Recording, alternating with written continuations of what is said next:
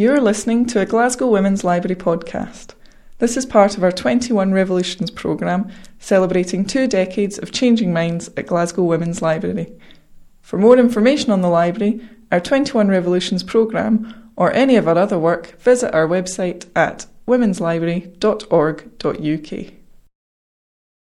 My piece is called This is Liberty, and I was inspired by a few things. I saw a record cover from this band called Lungleg, which had this badass lady wrestler or boxer on the front, and I really liked that. I wasn't quite sure what I was going to do with it, but I knew that I really liked the picture. And then I started to have a look through the archives, and I noticed that there were all these old fashion magazines from the 30s to the 50s, and there's a writer/artist who I really love called Graham Rawle, who used to do the Lost Consonants in the paper, and he's also written a few novel-length works which are made entirely out of cut-out words from magazines, which apparently took him 7 years or something like that. So quite an ambitious project. Perhaps I didn't really think it through, but I thought, okay, that's what I want to do. So I photocopied loads of these 1950s fashion magazines and started to cut words out and put them all together to make a 4-page story about a badass lady boxer. This is Liberty by Kirsty Logan. Where are your brains, dear lady? Satin and lace are wrong for making a hulking, sweaty, troublesome man into 2.5 pounds of pickled pork. You are a hell for leather girl now.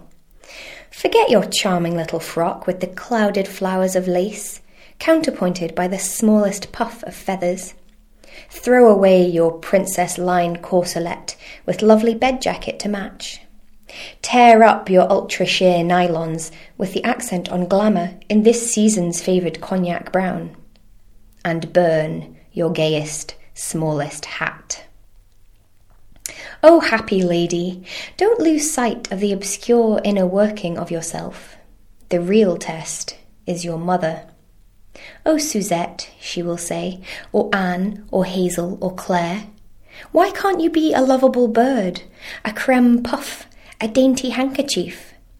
You are better at adventures in homemaking and the elegant battery of beauty. Fighting is for the working classes, and Vogue costs less than a penny a day, or a penny halfpenny by post. Why beat a highly eligible bachelor when you are designed to knit for him? These civilized men cannot live without cooks. Stop, mother. A hell for leather girl is a daughter, always, but there are better ways of doing things. Women everywhere need not kneel at the altar of crepe mist mystic fancy wool, prize-winning knitting pins, and Kellogg's Rice Krispies. Here's how Boadicea in all her glory is made. First things first. Hurl off your matron's frock. Square your shoulders. Brush your hair upward. Pencil the slant of your eyes up towards the temples. Tilt your mouth high at the corners. And do not forget that an intelligent woman's face itself is fatal. A jewelled, double-barrelled mask. Shooting the right look will floor 10 men with a low whine and then a thud, as if someone had struck a thick carpet with an old-fashioned cane carpet beater. Simple, speedy, and above all, successful. When he's lying, sprawled and defeated at your feet, don't stop. Throw off the shackles of the regular all-purpose woman, so comfort-giving, so correct, so subtly designed in such soft, flexible leather. You can avoid being made up, tried on, criticised, and finally approved by everyone. Dare to dance a pas de deux of the thuds, shouts, a wild commotion. Not baby knitting and a more digestible pastry. But are you still thinking in terms of tiaras? Ask the women of the world how many made-to-measure baby blue, real silk, strawberry shortcake, flower corner, mink soft, heyday party face dreams come true. Do not give up liberty for a stiletto heel and tapered toe. One problem that I soon discovered was that I had to use quite big text so that it would be readable, so I couldn't use the articles. I had to just use the headlines or the adverts, the text from the adverts. And the problem that I soon came up against is that there weren't any verbs, so there weren't any doing words in the adverts or in the headlines. So that was quite hard to put a coherent narrative together with no verbs. You can't just have nouns and adjectives and things like that. So that was quite tricky. So I had to go back to girls' annuals, so things like the equivalent of Bunty. I used to read Bunty when I was a kid, but the 1950s version of Bunty. And also recipe books and cookbooks.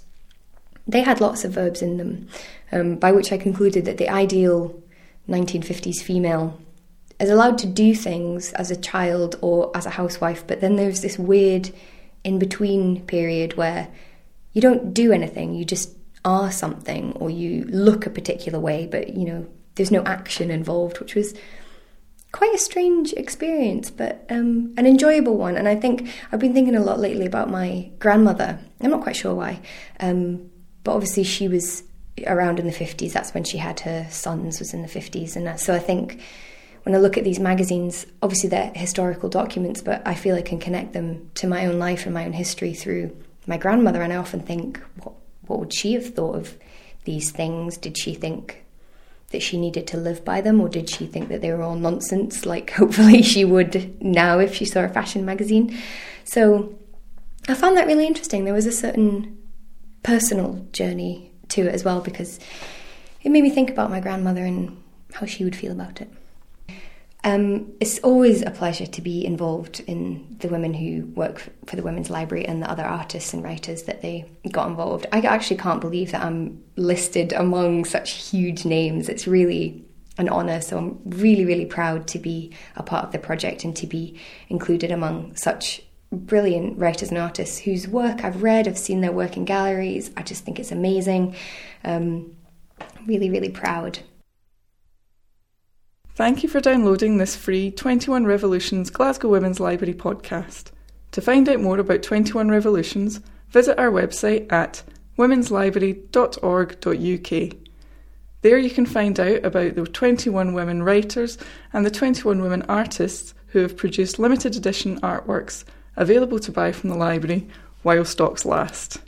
You can also find out more about what we do, why we are special and how you can support us. It's all online at womenslibrary.org.uk.